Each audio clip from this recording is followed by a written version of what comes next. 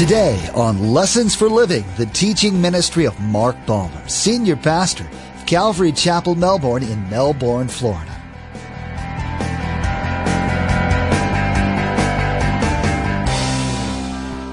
Now, the body part of me is my flesh, this temporary tent that I live in, my five senses, my motor responses. My soul is my emotions and my will and my mind, my desires. That's the soul.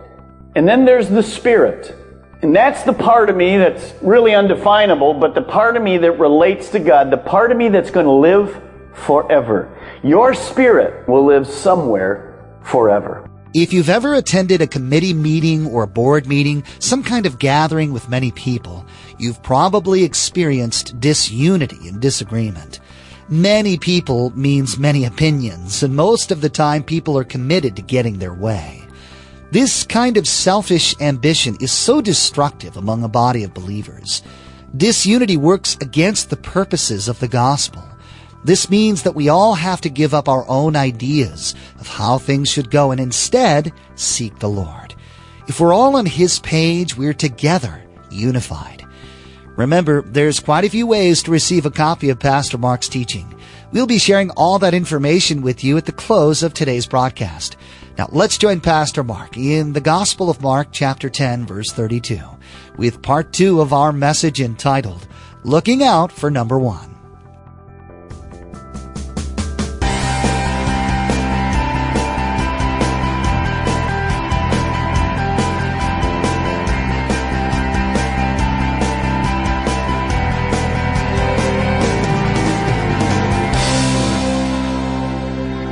The word ransom has another part in the Greek that you could use, and it's called the word substitute.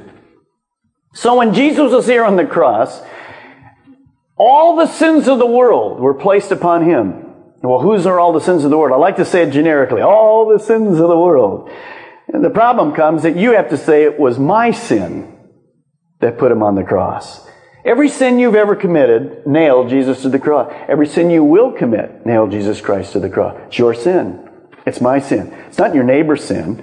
It's not your neighbor on this side's sin. It's my sin. My sin that did it. And when Jesus was nailed on the cross, remember what sin does. Sin always separates. So God looked down, and on the cross, we'll hear this as we go through the book of Mark, Jesus' Father, why are you abandoning me?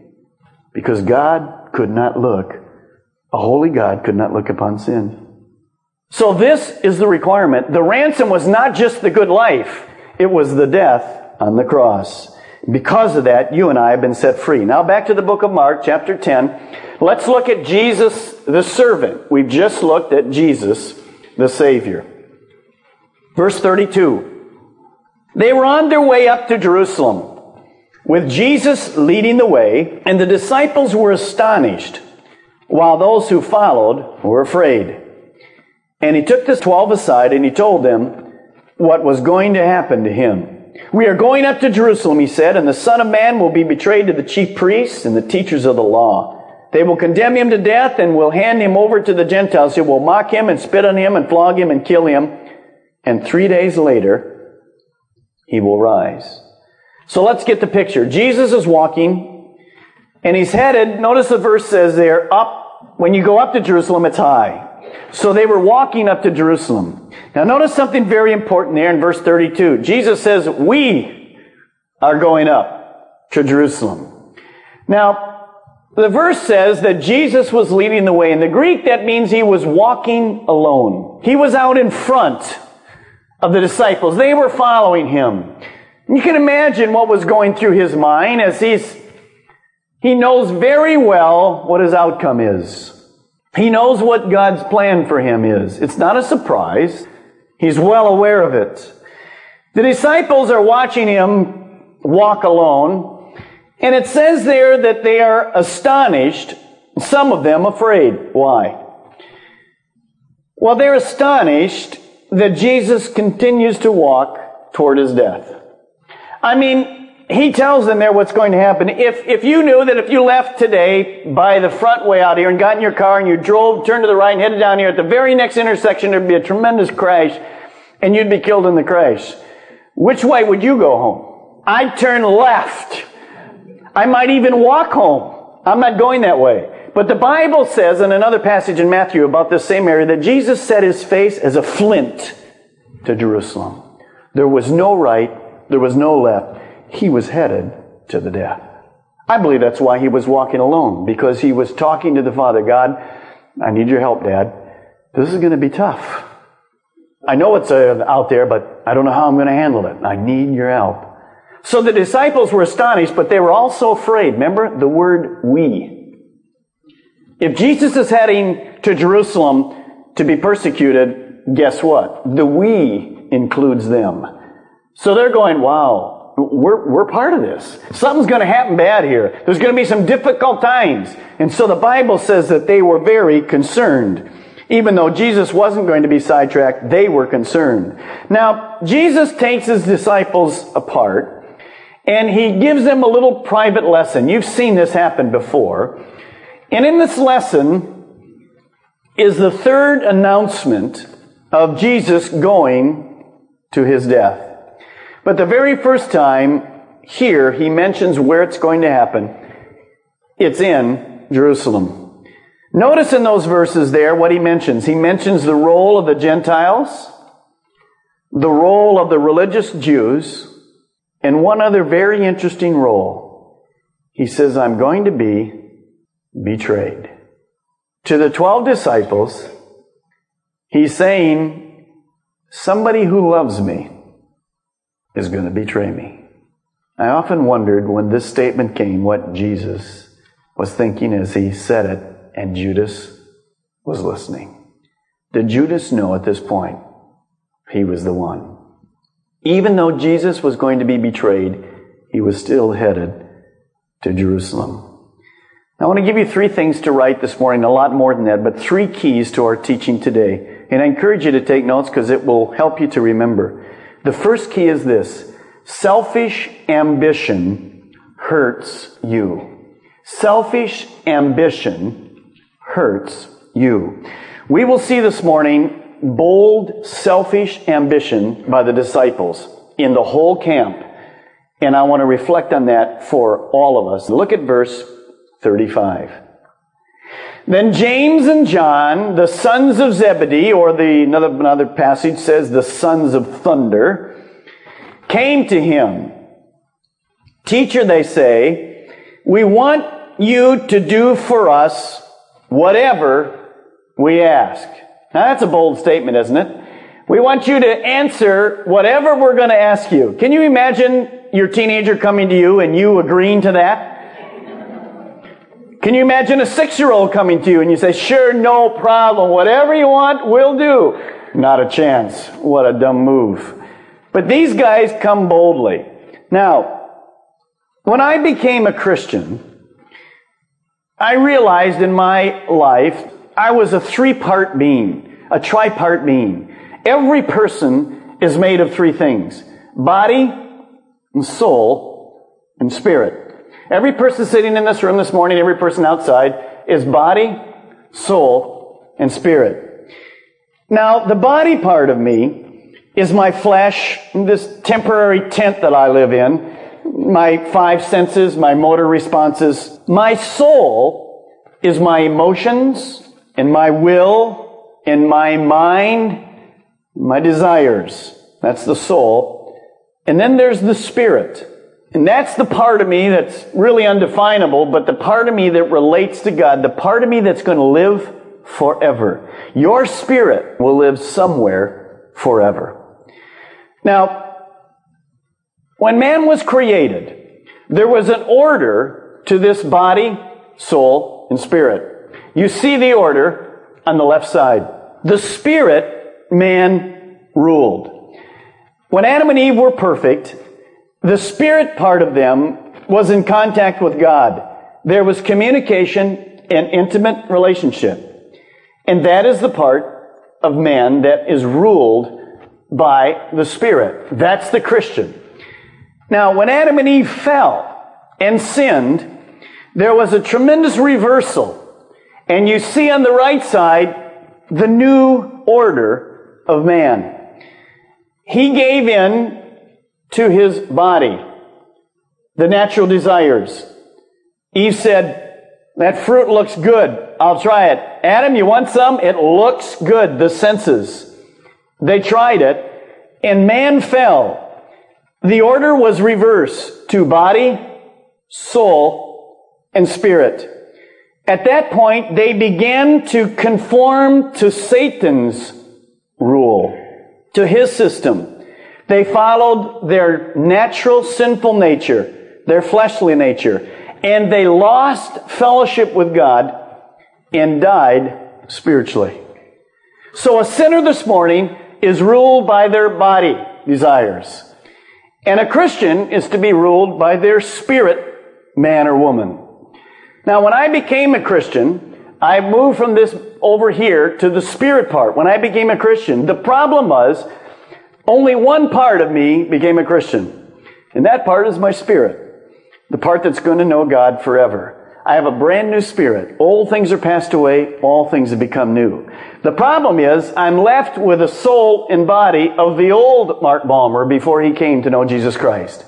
So if you get saved and you come in and go to our prayer room and you walk out as you've been saved, your spirit is totally saved. You're going to heaven with God forever. That's the only part that really matters anyway. Praise God. But the tent you're living in is the same tent you walked in with. And I always say it like this. If you weighed 50 pounds too much when you walked in, you weigh 50 pounds too much when you walked out. You're left with the old body. If you're a little Alzheimer-y when you went in, your mind comes out a little Alzheimer-y. It doesn't have it. So the struggle to be a spirit-filled Christian happens in the soul or the mind. The battleground is always the mind. So the Scripture says, and you can get more of this in Romans 8, here's where the battle comes. There's only one thing that renews my mind that causes me to think like God. It's doing this, studying His Word. So what you're doing this morning is you're getting an adjustment to your mind, which then says my will, my mind emotion, and goes along with my spirit and says to the body, keep it under, buddy. Keep it under, gal. I'm letting God rule me today. Now, when we fall into sin as a Christian and we blow it, the order gets reversed for a second.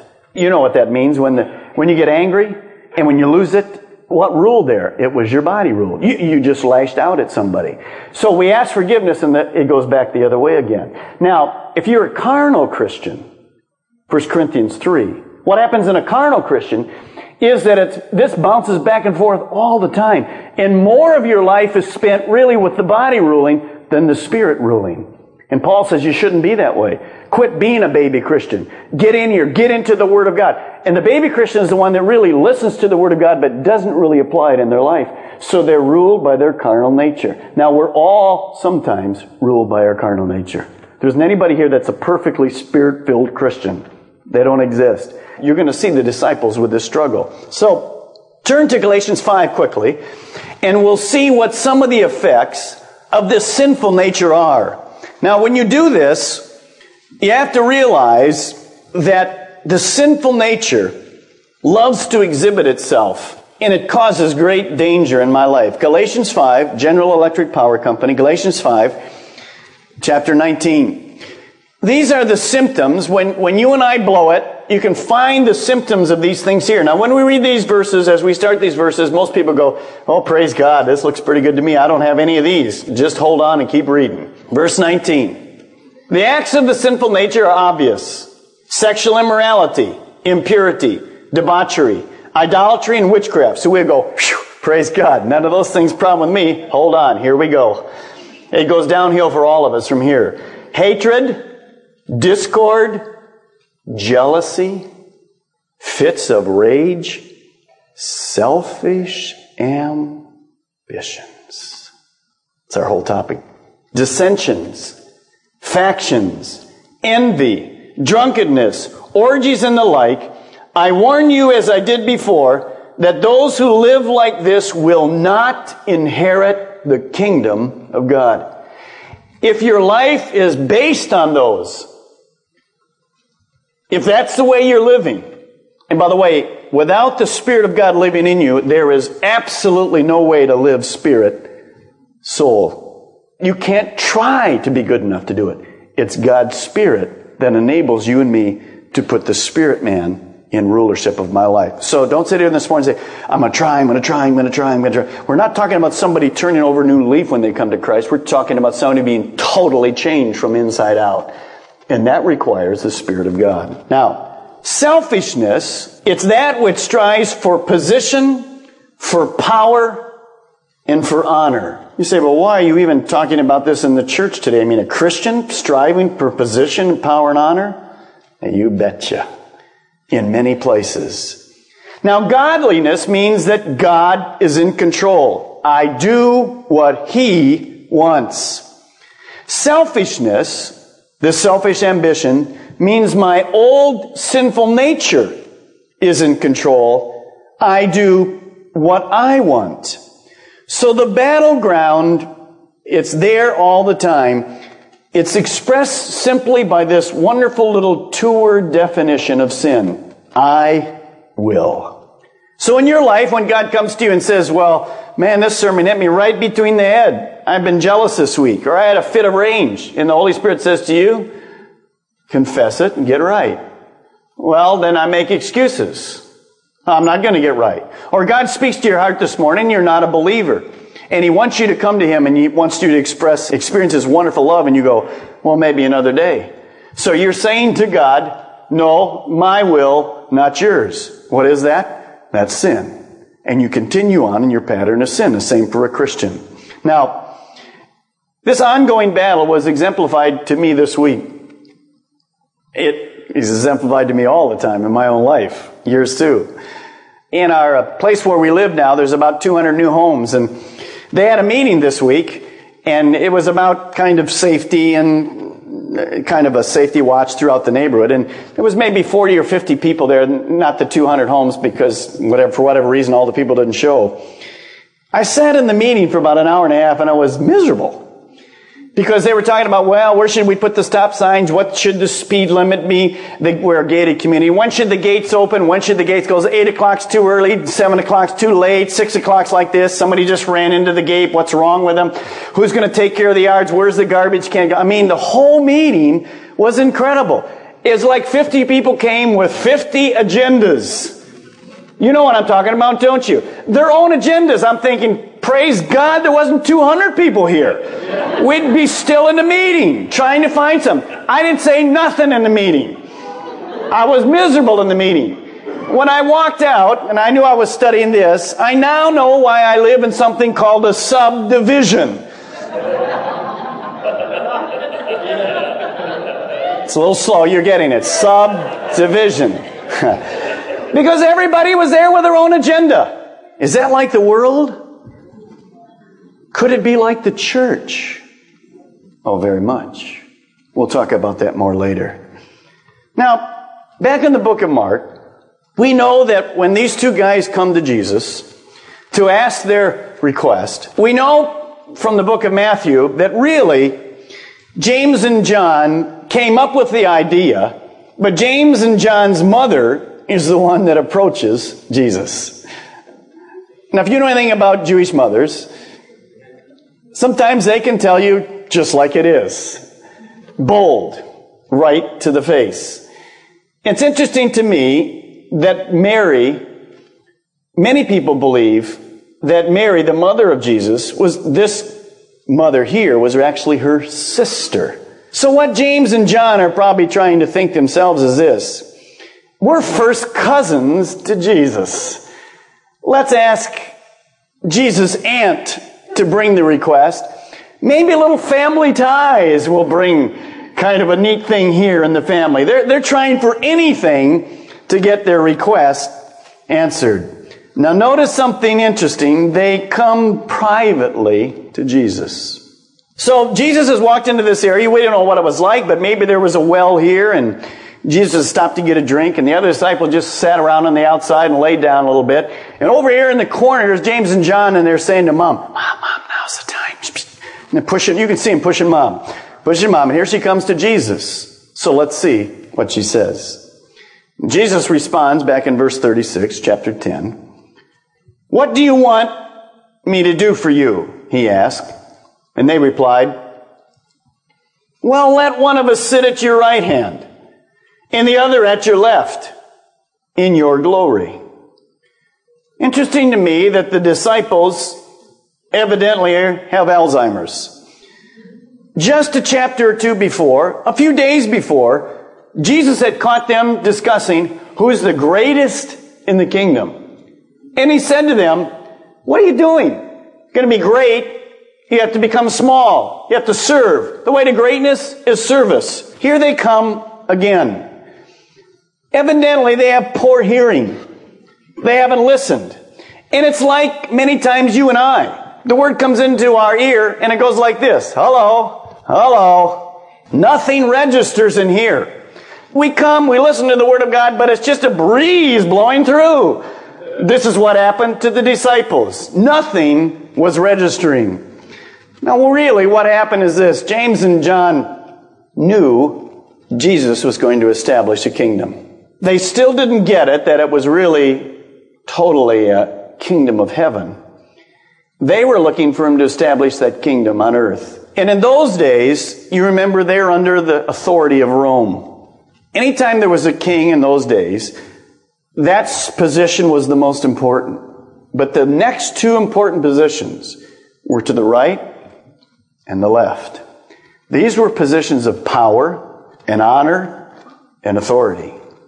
So what the disciples, these two guys, are doing is this. They come to Jesus and they want the best seats. They're looking out for number one. They don't care anything about the other disciples. Interestingly, they don't care anything about Jesus' agenda of going to the cross. They're not thinking about that. They're thinking about number one.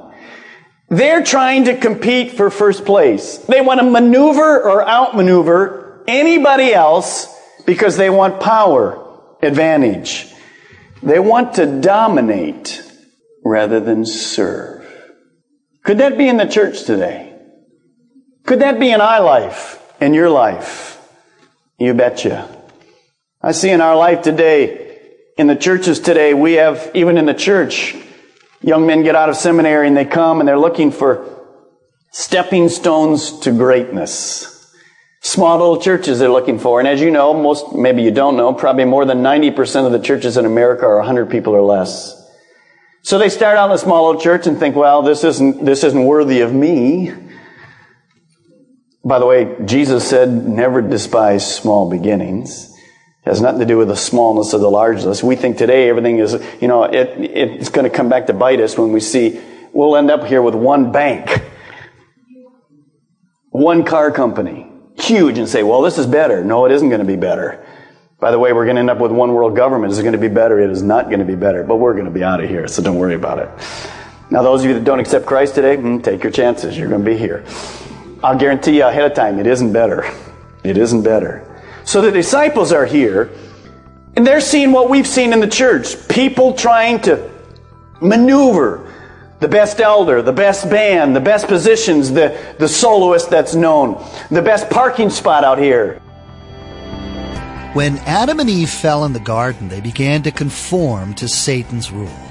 No longer under the perfection of God's covering, they now had to battle their flesh. Today, we heard how a sinner is still ruled by the flesh, but as a follower of Christ, we are to be ruled by the Spirit. We're still tethered to these bodies, though, which creates a battleground between the flesh and the Spirit. The weapon? Study the Word. Pastor Mark will continue teaching through this series the next time you join us. For those of you that like to have CD archives of Bible teachings, we'd like to offer you a CD of Pastor Mark's message from today. Log on to lessonsforlivingradio.com and select the Order a Message option from the main menu. The cost for each CD is $5. This is only to cover the materials and shipping it takes for you to receive your CD. Again, to place an order for a CD, simply log on to lessonsforlivingradio.com and select the Order a Message option. Now, here's Josh with today's message number and title. Thanks. The message number from today's broadcast is MB3146, and the title is Looking Out for Number One.